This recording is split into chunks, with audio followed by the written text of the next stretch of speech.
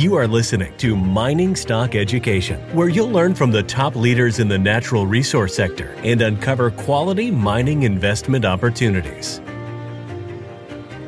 Yeah, tremendous deal flow. My hair's blowing in the wind of the deals being thrown at me right now. It's absolutely amazing. Thank you for tuning in to another episode of Mining Stock Education. I'm your host, Bill Powers. I'm speaking today with the editor of the Gold Newsletter, goldnewsletter.com, Brian London. He's also the host of the New Orleans Investment Conference. Brian has a multi-decade history of commentating in the gold and junior gold stock sector. With that being said, Brian, welcome back onto the program. Thanks for joining me for an update.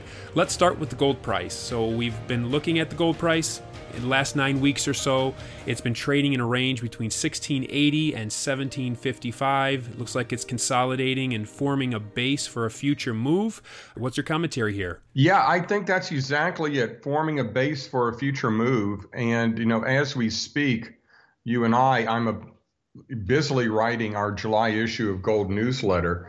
And in some of our other recent publications, our free Golden Opportunities service, for example, I've been telling people that, go back a few weeks, I've been telling people we're going to have a soft patch in the metals prices in gold and silver for a few weeks. And then, we'd probably get back on track as the news from the pandemic and the economy started coming back in again. And it looks, frankly, like that's what's happening right now.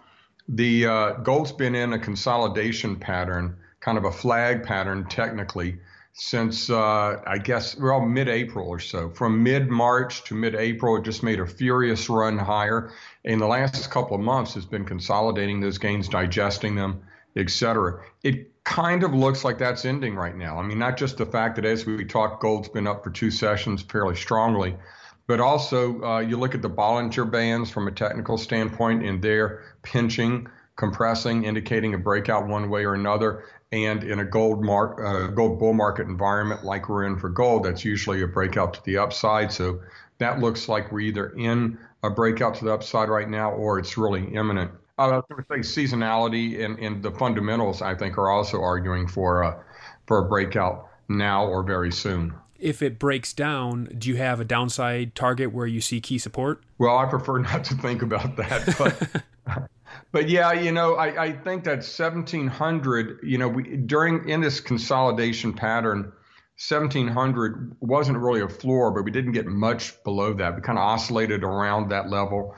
for a while. I don't think we would get much lower than 1650. There's just so much fundamental support for gold right now with all of this monetary stimulus that I think any dip into the mid 1600s is going to bring in a lot of buying from Asia and in other areas that are more, bargain hunting oriented. Recently, I've listened to commentators on either side of an idea. One of the side says that the U.S. dollar will continue to rise with gold. The other camp says that we'll see a steady decline in the U.S. dollar as gold climbs. What's your commentary here? That gold climbs in both scenarios. I look at that and I enjoy the arguments on financial Twitter between the two camps and the like. But I think both arguments have merit to them. I could see either scenario playing out. And I think when you try to fine tune these things, well, it's natural if you're a trader, but if you're an investor, you just look at the future and you look at the big forks in the road that can go either way. Economic recovery, well, that'll be inflationary. That'll help gold because of all this monetary liquidity.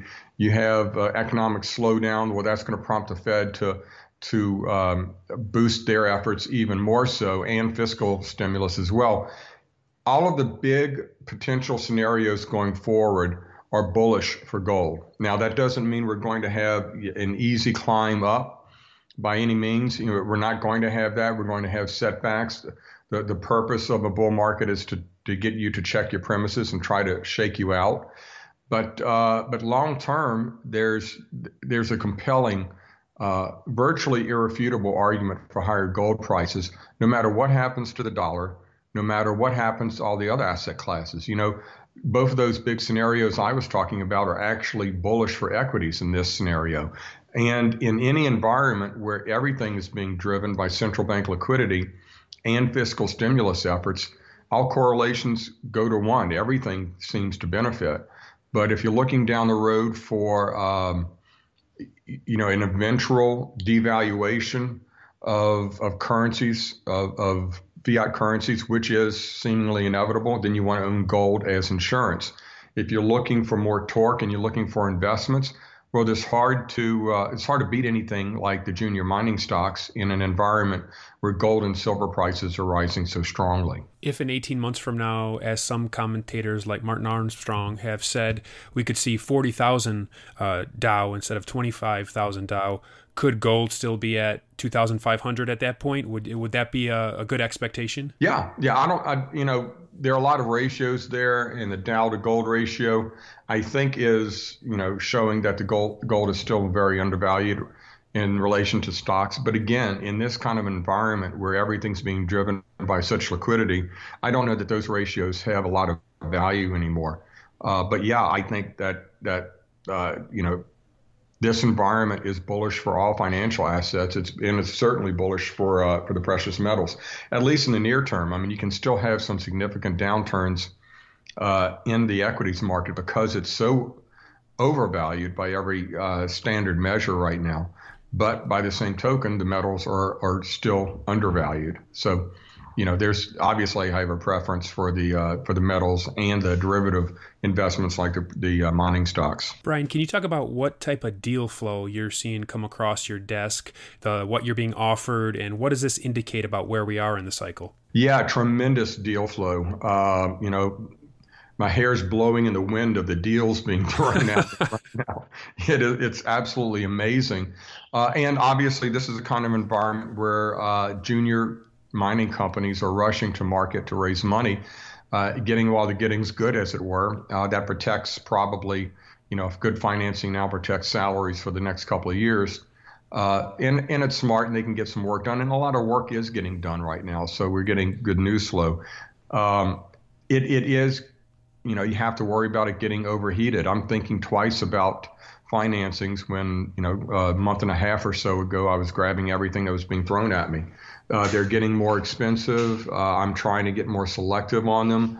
And, after decades in this market, you start to worry when everybody's getting so excited, and you start to think about the other problems, the other issues, which are good ones to have for a change after many years. But the other issues of cash management, when to take profits off the table, how to deploy, from big winners into early stage companies. And, we're starting to see that now. We're starting to see money refunneled into the market, and that's lifting everything. But investors just need to be careful in times like this. And the really, really easy money has been made. I think there's lots more to be made, but we have to start being a bit more selective, I think. Even on the early stage exploration companies, because some private placements that have been proposed to me, as I've been observing a lot of these even earlier stage exploration plays, after the financing, a lot of them will triple even before they're anywhere near, bringing forth the drill results. And if it comes with warrants, your potential risk is a lot lower because you could potentially get back your initial capital and more with the warrants even before the drill results come out. It depends on the deal, obviously. A couple of months ago or a few months ago or even further back, these early stage exploration companies were ones that had really great prospects. But, money wasn't out there. So these new financings were at very low levels. Now, companies that have that same quality of assets are financing at very much higher levels. So the early stage juniors don't have typically the kinds of projects that a company at the same stage would have been a few months ago. And you have to start looking at things like if you get into financing now, that's the hot financing, and everybody's getting into it because everybody's speculating right now and trying to get the triples and the quadruples. Well, everybody's going to, the starting gate for the liquidity of those placements is going to happen for everybody just about at the same time. So you have to worry about what's going to happen 4 months from now, and how to mitigate that risk. They can fly pretty high in the meantime, but when all that stock comes into the market, and some of these speculators and traders start to clip their holdings for the warrants exposure, you're typically going to have a downturn unless there's good news flow at that time. So one of the things you can do is take perhaps a third or a half of what you were going to put into financing and buy that stock in the open market. And then as it's flying high in the meantime, before that stock comes free, then you can sell and mitigate the risk a bit, or take advantage of those prices. So there are some tricks of the trade, as it were, that you can play with there. But that's another thing you have to worry about is a lot of these widely held placements. When they come free, everybody's going to be, or not everybody, but a lot of the people are going to be rushing for the exit doors at the same time. We'll be right back after this word from our sponsor. Osino Resources is a Ross Beatty-backed gold exploration company in mining-friendly Namibia. Osino's district-scale land package is situated near 2 producing gold mines, one of which Osino's management team previously developed and sold to B2 Gold. Osino's founders and management are experienced mining professionals who have already successfully developed and sold 2 companies in the past 7 years. Osino has a tight share structure, and with its current treasury, it can self-fund the advancement of its gold discovery into at least 2022. This is an exploration company with drills turning that you'll definitely want to pay attention to. Osino trades in New York under the ticker OSIIF and in Toronto under the ticker OSI. To learn more, go to osinoresources.com. That's osinoresources.com. What percentage of your new purchases, additions to your portfolio, are being bought in the open market versus private placements? Well, I'm a bit limited here than most people. I don't front run my newsletter. I'm kind of old school in that. So if I like a company enough to buy it in the open market, then I should be recommending it in the newsletter. So I don't until I recommend it in the standard issue of Gold Newsletter. Not the alert service is a different thing. But still, the alert usually comes out before the newsletter. So I have to wait until after the regular issue of the newsletter comes out. And everybody's had a chance for a few days to buy the stock before I can buy it in the open market. I think I'm maybe the last newsletter out there that adheres to that policy. Mm-hmm. But that said, and as a result of that, most of my investing occurs through private placements, which I can buy or allow myself to buy before stock is recommended. In most cases, the companies I invest in on private placements are never recommended in Gold Newsletter, just because I speculate in some things I wouldn't recommend to other people. But the idea being that in a placement, I'm not front running anybody because that doesn't affect the market price of the stock. Not that my buying would in any effect, but still, again, I'm kind of old school in that respect. Feedback from subs. What have your subscribers? What are you feeling in terms of sentiment and specifics that your subscribers are asking you? Yeah, it's good. It's good. It's not absolutely overheated. We're getting people who are very grateful that they're getting doubles and triples, et cetera, at this point in time. We kind of went out in early March, and if not an absolute buy recommendation, told people that you can do what you want to do, but I'm buying hand over fist, which I was. Because it was really a scary time, but a lot of people waited until, well into April to start recommending again. But I had seen this movie before, post 2008 liquidity crisis. It was pretty obvious to me what was going on. So we started buying and recommending some stocks at those levels. And so a lot of our readers are very grateful for that and made a lot of money early on. But, I go back to like the early 90s bull market when I had people calling me up saying they were buying on margin with credit card debt. And I was just aghast at telling them, sell, get out, don't do that. But we haven't reached those levels of frenzy yet. And I do think we're at least a couple of years from those levels. That said, it's going to be ebbs and flows along the way. Right now, we're building up to, another high tide, as it were, as far as the speculation in the juniors. For the metals themselves, I think we're building up to another run higher, as I indicated, at some point over the next week, 2 weeks, something like that. especially as we get into July and some of these stimulus efforts are renewed. Many resource conferences have gone virtual, even ones that are planned out even into the fall. Yours occurs in the fall, so is the New Orleans conference virtual this year, or are you going to do it in person? Well, stay tuned for a big announcement shortly. We're working through our options right now, Bill. We're working with the hotel. We're working with virtual platforms. We will be virtual, I think, obviously, to some extent. Everybody has to at this point. But we're still bouncing around the ideas and the concepts. One thing I can assure people of at this point, and they can rest easy knowing that if we do go virtual, we are going to have a lot of the unique flair and ambiance that only the New Orleans conference can deliver, and especially value. We're very big on just, I'm of the people that I market to for our conference. We are one and the same. We think the same way. We like the same things. And I have a good handle, I think, on what is real value for that audience, which I think is an audience you share as well. So we're focused on delivering more value through whatever means and platforms than anybody else out there, in finding ways to continue to distinguish and ourselves from everyone else out there. And that's not to say that there aren't an awful lot of great conferences and events, virtual or live, out there that we also or go to, attend, et cetera, because they do deliver good value. But we've always been a bit different than everybody else. And that primary difference, I think, is value, as well as a sense of belonging and camaraderie that you just don't get everywhere else. So we're going to make that translate as best we can this year. Going forward, I think every event going forward is going to have some virtual component. I think it just has to. Yeah, that was going to be my follow-up questions. Do you think this is going to be par for the course for the resource investment conference industry? Yeah, I do.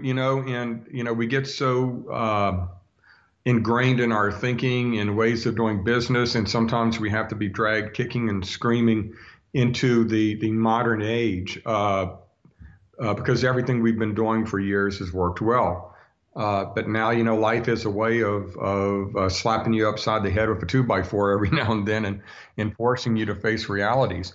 And what I tell people and in various other groups and that I'm involved in that had to go virtual, that you need to look at these things not as tragedies or big negatives, but as opportunities to figure out a new way of doing things. And I think what you're going to see is at these events that you're going to have a live event and everything that only a live event can deliver in terms of, just the random encounters and walking up, meeting people and interacting like that. But you're also going to see these events able to dramatically extend their reach into that the cyber world, as it were, and have people from around the world participate and get value. And that extends to both the attendees who can hear speakers that may not be inclined or able to travel to the live event, but also for the exhibiting companies that now have a way to reach a lot more people, in a different way, but still be able to get their story out to a lot more people. So it's going to be interesting, but I look at it as a real opportunity for the New Orleans conference. The one thing I would say that for sure cannot be replaced is the networking that goes on, because when I started going to conferences 4 or 5 years ago, whatever it's been, it's the business cards you get, the fellow investors you meet to where you can bounce ideas off, screen possible investments with, and you can't really virtually create that online. That's right. And, in a bull market, some of the best opportunities are found at the hotel bar, and that's difficult to do in a virtual world.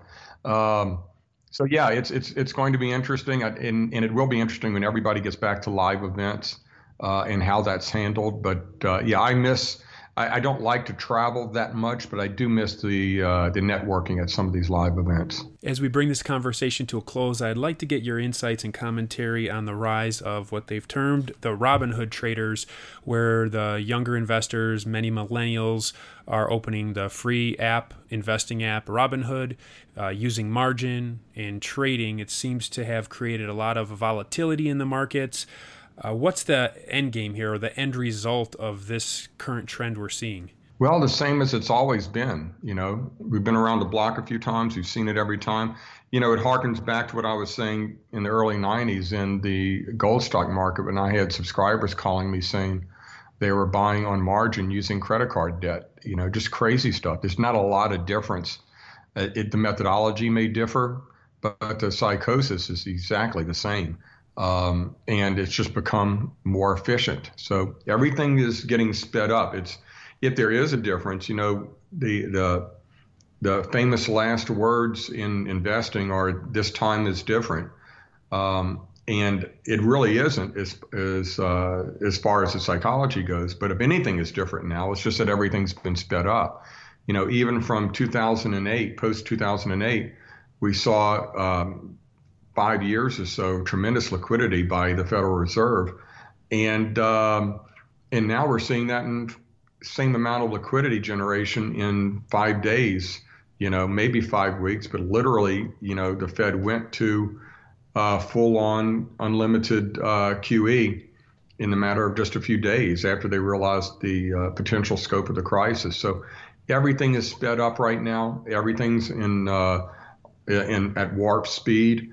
So that kind of speculation that we're seeing in Robinhood will end in tears. It's just going to be quicker, I think, than what we've seen in the past. And do you think it'll end in more regulation as well? It always seems to. They never give up power, and they try to protect people from themselves. When in fact, if they removed regulation and allowed people to get their fingers burnt early and often, then the markets would self-regulate to a much better extent. But yeah, it will. It will. It's going to make investing probably harder than easier eventually. Brian's website is goldnewsletter.com. Go check that out for Brian's subscription service covering the junior gold stocks. There's also a link at the top right of that website, and you can find more information about the New Orleans conference that Brian spoke about on today's show. As always, Brian, I appreciate your insights, and thanks for joining me today. Thank you so much for the opportunity, Bill. Great talking with you.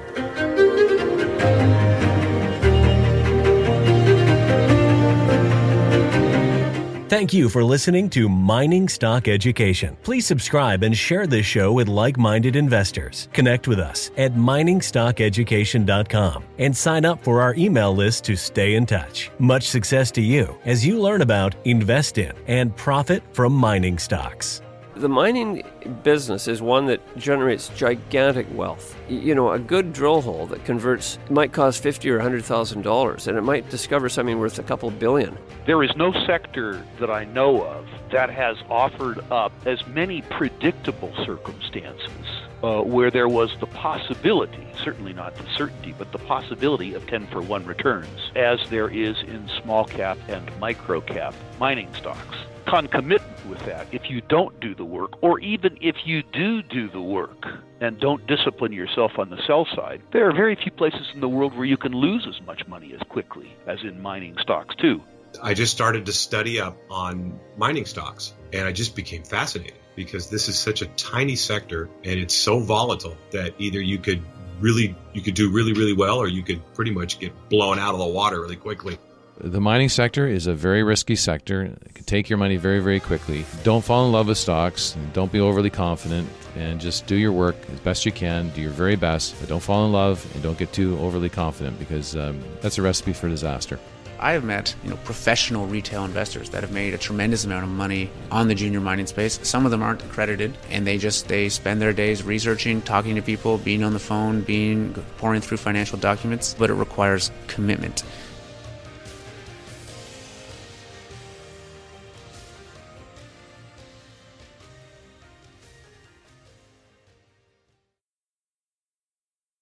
This podcast is for informational purposes only and is not to be considered personal legal or investment advice or a recommendation to buy or sell securities or any other product. We make every effort to be accurate, but the information presented is not to be considered infallible. It may contain errors, and we offer no inferred or explicit warranty. If personal advice is needed, consult a qualified legal, tax, or investment professional. Do not base any investment decision on the information contained on miningstockeducation.com, our podcasts, or videos. Make sure you always conduct your own thorough due diligence before investing. Realize that we may hold equity positions in or be compensated by some of the companies we feature and therefore are biased and hold an obvious conflict of interest. For our full disclaimer, please visit our website.